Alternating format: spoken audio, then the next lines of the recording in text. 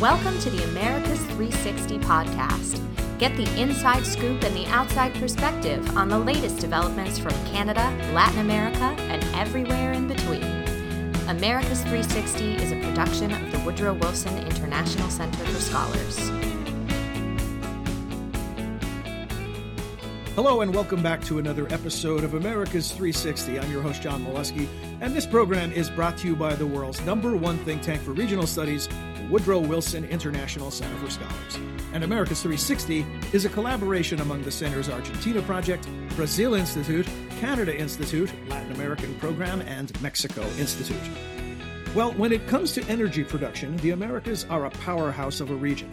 From the Hemisphere's vast solar and wind energy potential to existing oil refineries, the Americas are home to a wealth of renewable and non-renewable energy sources. But how best to use these resources often leads to heated debates on national and international scales.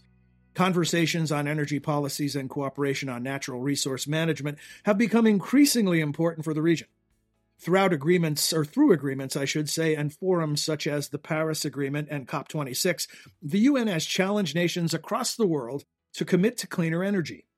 While some nations in the hemisphere have risen to that challenge, policy decisions in others may have the opposite effect, creating barriers to establishing environmentally sustainable energy matters. Joining us to discuss the good, the bad, and the ugly of the hemisphere's energy picture is our Americas 360 Roundtable. Please say hello to Latin American Program Director Cindy Arnson. Hey, John. Argentina Project Director Benjamin Gadan. John, which ones of us are the good, bad, and the ugly? That will be determined by the listeners, Benjamin. Mexico Institute Director Andrew Rudman. Hi, John. And Canada Institute Director Christopher Sands. Thanks very much, John. Welcome back to all of you as well. Is it too late for me to say Happy New Year? I know that it's already February, but what the hell? Happy New Year anyway. So let's dig in, beginning with Mexico, Andrew, that is in the forefront of many discussions regarding energy of late. Can you provide us with some insight on what is the latest from Mexico? I'll try to be quick, but I think it's important to keep in mind that energy really is the third rail of politics in Mexico ever since the oil nationalization in 1938. You had an energy reform in 2013, which allowed a lot more private investment in oil as well as in renewables, including the possibility for private generation to sell back into the grid.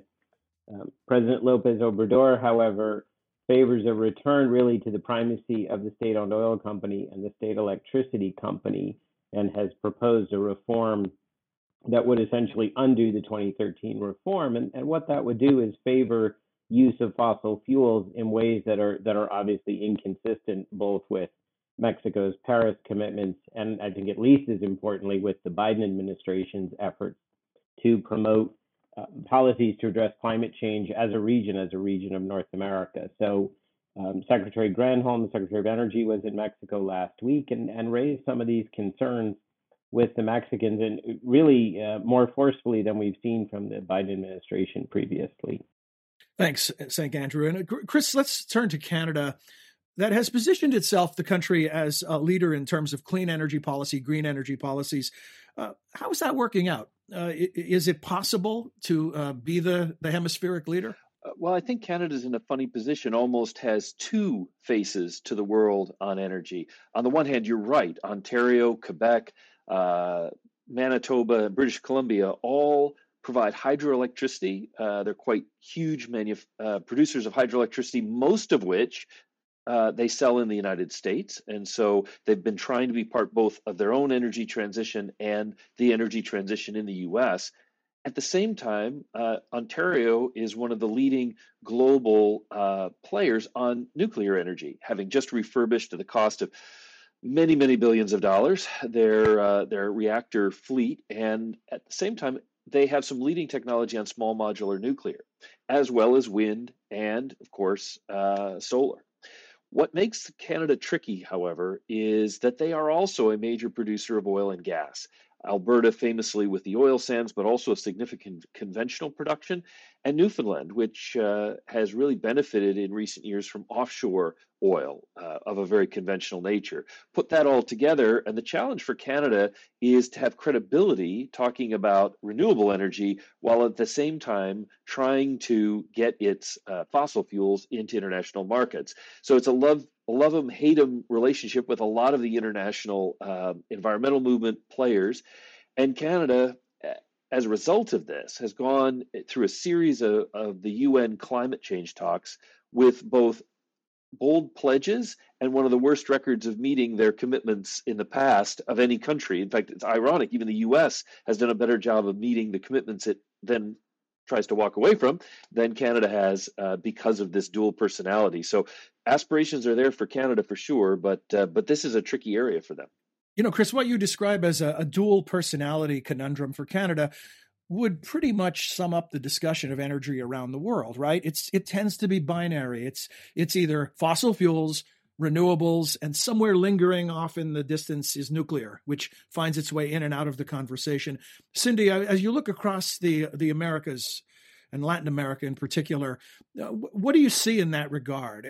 Do the countries break down into those who have invested heavily and are still deeply committed to fossil fuels and those who are trying to turn the page and look to something more sustainable? Well, I'd say that most of the countries in the region are looking to increase the production, the domestic production of renewable energy. They see it quite rightly as a source of jobs, a way to attract international investment, and it's all those things. I mean, a country like Brazil is second in the world, only behind China, and certainly the leader in Latin America in terms of the number of jobs that are generated in the renewable energy sector. There are countries such as Brazil as well as Colombia that get a very significant portion of their domestic energy or domestic electricity generation from hydropower.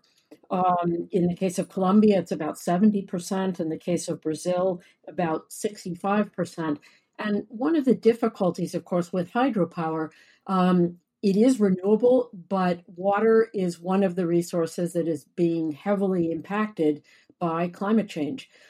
So many people are pivoting towards much greater investments in solar and in wind, which are not as susceptible to those changes in climate. And I would say Chile, in terms of solar power production, is and the generation of electricity from solar power is certainly a regional leader. The Atacama Desert in the north is a place just covered with solar panels and has one of the sort of a technical term, but has the highest solar incidence in the entire world, which is sort of the way that scientists describe the relationship between the angle of the sun as it hits a flat surface.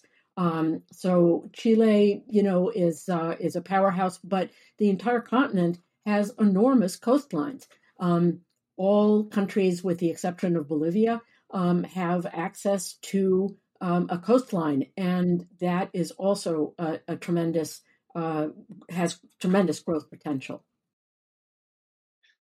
John, the coastline and water use issues are big for Canada as well. And it strikes me that one of the areas where you're seeing this tension and this duality kind of come to clash is the potential for hydrogen as a fuel for fuel cells that could be a really major contribution on the transportation side of addressing climate change. The dilemma here is that there are two ways that are commonly used to get hydrogen. One is out of water, which you use electrolysis to take that hydrogen out of H2O, and the other is out of hydrocarbons, getting the carbon out of, getting the hydrogen out, and then capturing the carbon. So this is referred to as green hydrogen coming from water and blue hydrogen coming from hydrocarbons with carbon capture and storage. And exactly what Cindy is saying kind of plays out because many environmentalists prefer green hydrogen because it doesn't have any fossil component. That makes them feel more comfortable with it. But clean drinking water and the value of water is even though it's abundant in Canada, it's still a major environmental impact. So if you're Alberta, if you're other parts of Canada, you're looking to do blue hydrogen. And what the market will bear, we'll have to wait and see. But it shows just that you can pull yourself in two different directions, even as you try to move forward on alternative energy.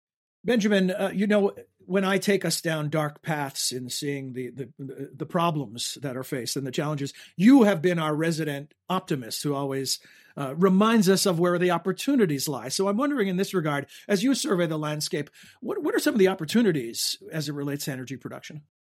I mean, the opportunities are immense. And fortunately, in this conversation, I've had help by other panelists pointing out a lot of the economic development opportunities. Look, the region is actually not that big a carbon emitter when compared to, much of the globe. And this transition can be looked at mostly as an opportunity. Some of the addiction to oil in many of the countries is actually for export and not really for use domestically because of what Cindy pointed out, the use of hydro in some places. Countries like Uruguay that have had remarkable transformations to renewable energy production locally for domestic use. Costa Rica is another compelling example. If you look, for example, at lithium, more than half of the world's lithium is in just 3 countries in South America. They are Argentina, Chile, and Bolivia. That's going to be this key input for batteries that are in electric vehicles, that are used for utility scale storage of renewable energy. So I look at the region and see nothing but opportunity in the global energy transition. Cindy, or I think Andrew, in your opening remarks about Mexico, it was you who talked about the U.S. and some pressures from the U.S. to approach these issues in a certain way. What can the rest of you tell us, or you as well, Andrew, more about how U.S. policy factors into the equation? Do the countries of the Americas care about the U.S. policy in such a way where their policy decisions are reflected in that concern? Let me jump in, John. Obviously the energy transition in the United States is very much stalled right now in terms of congressional funding or approval of the Build Back Better legislation that President Biden has asked the Congress to fund, which has significant amounts of money for climate change adaptation and transition and the energy transition. And I think in Latin America, certainly, countries are very keen on having U.S. investment, European investment in their renewables sectors. There is not enough foreign capital domestically in Latin America to really make these kinds of things viable.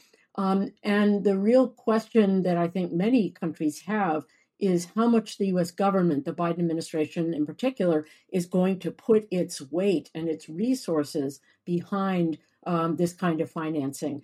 In addition to the Build Back Better Act in the United States, there's a Build Back Better World, which thus far is mostly a talking point. And I think a lot of Latin American countries are anxious to see some real resources from the U.S. government, from international development banks, and others to make this possible. Benjamin Gadan and Andrew Rudman have a couple things to add here. Sure. No, I think things we haven't discussed that are also opportunities. Brazil and Argentina have civilian nuclear energy programs that are quite advanced. And so that's always a controversial topic in energy discussions, but it is a relatively carbon-free option and, could be an opportunity for both those countries to spread those technologies. Again, I think if you just look across the board, the countries themselves have demonstrated how you can make this transition, not as much in transportation, but certainly in electricity generation and use. And I think, they have a lot to offer the world. Cindy's right, though. They need a great deal of capital to really play that role. Andrew. I think Benjamin raises a good point. I was listening to a podcast a while ago suggesting that nuclear, at least in the short term, is essential to making the transition. And then you think about all the challenges and sort of nuclear's image, despite, as Benjamin points out, there's lots of it in Argentina and Brazil, but certainly here in the U.S., extremely controversial, although there are some new mini nuclear plants being constructed. In Mexico, and going back to the whole dichotomy issue, López Obrador has been very spoken positively about the importance of climate change and about what Mexico wants to do to address it. And yet, as I mentioned before, the real focus is on the use of fossil fuels. So I think you see those dichotomies internally as well as internationally, and certainly the fact that the Secretary of Energy went to Mexico and raised it just shows how much it's going to play into the U.S., Mexico, and presumably the North American relationship. Chris Sands. John, I think this also points to something that's really challenging. We came out of the Glasgow COP26 talks with the United States, Canada, and many other regions committing to net zero by 2050. And to do that, we're going to have to confront a series of trade-offs. In order to make it to that goal, we may have to accept nuclear, even though some environmentalists don't like it, or large-scale hydro, or compromises on blue hydrogen. And I think that's where the maturing of this conversation is starting to lead us, to think in terms of how best we can get there and who's going to pay the price of that energy transition. It's an important issue across the region and around the world, but I think, as Benjamin and the others have said, this is a region that is relatively well off. We have choices. We just need to take them. Mm-hmm. Cindy Arnson. Yeah, I'd just like to follow up on what Andrew said a minute ago about Mexico and its reliance on oil exports. There are many countries in Latin America that are oil exporters. Brazil, principal among them, probably on a par or greater than Mexico, but Colombia, Ecuador, Peru, Argentina also have domestic oil production and domestic natural gas production. And at the same time that countries are hungry for the resources to pursue this kind of energy transition in their countries, no one right now is talking about cutting back on oil exports, because the country, as we've discussed many times in this podcast, the region has just been slammed economically. And countries are looking to get back on their feet, and they're looking to do that however they can, including by attracting new investment into traditional hydrocarbon sectors. Cindy, is the infrastructure in place to exploit the opportunities that might get people back on track or nations back on track? I think of things like we can produce the energy, but then we have to get it somewhere, right? There's transportation of it. We all followed the saga of the Keystone XL pipeline and other issues. We now see a pipeline in Russia that is also a major geopolitical issue. Is the infrastructure in place to exploit the opportunities? Well, Keystone is related to oil. I mean, the main issue for infrastructure in Latin America around renewable energy is transmission, is the ability to get, to store solar power and then make it available throughout the country, especially in countries such as Chile that are north to south, several thousand miles, or I may be exaggerating, but it's a very, very long distance, so that there are many infrastructure challenges in Latin America in the transportation sector and others, but having the technical ability to produce in one place and get it to another is an enormous. It's one giant power grid necessary. Benjamin. One thing I think is helpful is that, to some degree, a green agenda is being imposed upon the region by a lot of interesting international actors. Companies themselves are demanding high ESG standards for their own use and production of electricity. You've seen that in Mexico. One of the actors that's really pushing back is not just the U.S. government, but multinational companies operating in Mexico that want to be using more green energy. You see the Chinese have finally stopped funding coal-fired power plants abroad, including in Latin America. The Europeans are threatening to reduce imports of goods that have a very large environmental footprint. So I think, a lot of international external actors are telling the region that it needs to go a little bit faster along this path. Cindy's right. It isn't cost-free and it does require a lot of investment. But I do think, more or less, we're kind of pushing in that direction. In the very brief time we have remaining, I want to ask each of you for a one-sentence response of what is the energy story in your region or your area of focus that you're going to be following over the next 6 months to a year, whether it's tied to an election or whatever it might be. Andrew Rudman. That's easy, John. It'll be the energy reform, which ideally, according to the president, will be voted on by the end of April. See, I went to you first, Andrew, because I knew you would be ready, because it was easy, and now we'll see the degree of difficulty if it increases. Chris Sands. Well, John, I hope I have a good answer for you. I think the challenge for Canada is going to be looking at carbon border adjustments. Canada is going Justin Trudeau's pledged to raise the national carbon price from $50 a ton to $170 a ton. And yet Canada's biggest trading partner, the United States, has maybe 11 jurisdictions with a carbon price. And for the most part, they're well below 170. So for him to achieve his goal, he needs to adjust the price of American imports at the border. USMCA allows that, but it'll still be a huge fight with auto companies and others that move things back and forth across the border. So the trade-off there, the challenge, can he implement that increase or will he have to walk that back for fear of a fight with the U.S.? Cindy Arnson. I think the key thing I'll be watching is the ability of countries to go from the dream of transforming their energy grids to the reality of doing so. And part of that, or a big part of that, is going to be the availability of foreign capital and private investment, public investment to make those kinds of things possible. Speaking of renewable energy, our own Mr. Sunshine, Benjamin Gadan, gets the final word. I know you're going to surprise us, and one of these weeks you're going to go dark on us. I know it's going to happen, but not this week. Indeed, no. Inexhaustible supply of good news for you, John.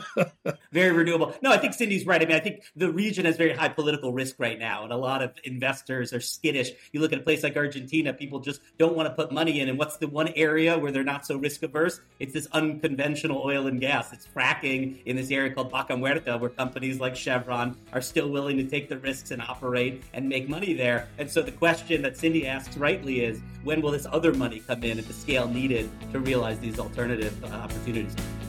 Great. Thanks to all of you. Cindy, Benjamin, Chris, and Andrew. We look forward to learning more from you in future episodes. This episode of America's 360 was produced by Oscar Cruz, Cecily Fasanella, and Zoe Reed, with the assistance of Hasmin Aguiar Rangel, Caden Kuntz, and our newest member, Anita Kirschenbaum. Thanks to all of you as well. We hope you enjoyed today's discussion, and you'll join us again soon. Until then, for all of us at America's 360 and the Wilson Center, I'm John Molesky. Thanks for listening. You have been listening to America's 360, a podcast about the innumerable ties among the nations of the Western Hemisphere. You can subscribe wherever you listen to your favorite podcasts. To learn more about our programs, please visit wilsoncenter.org. And please join us again next time for another episode of America's 360.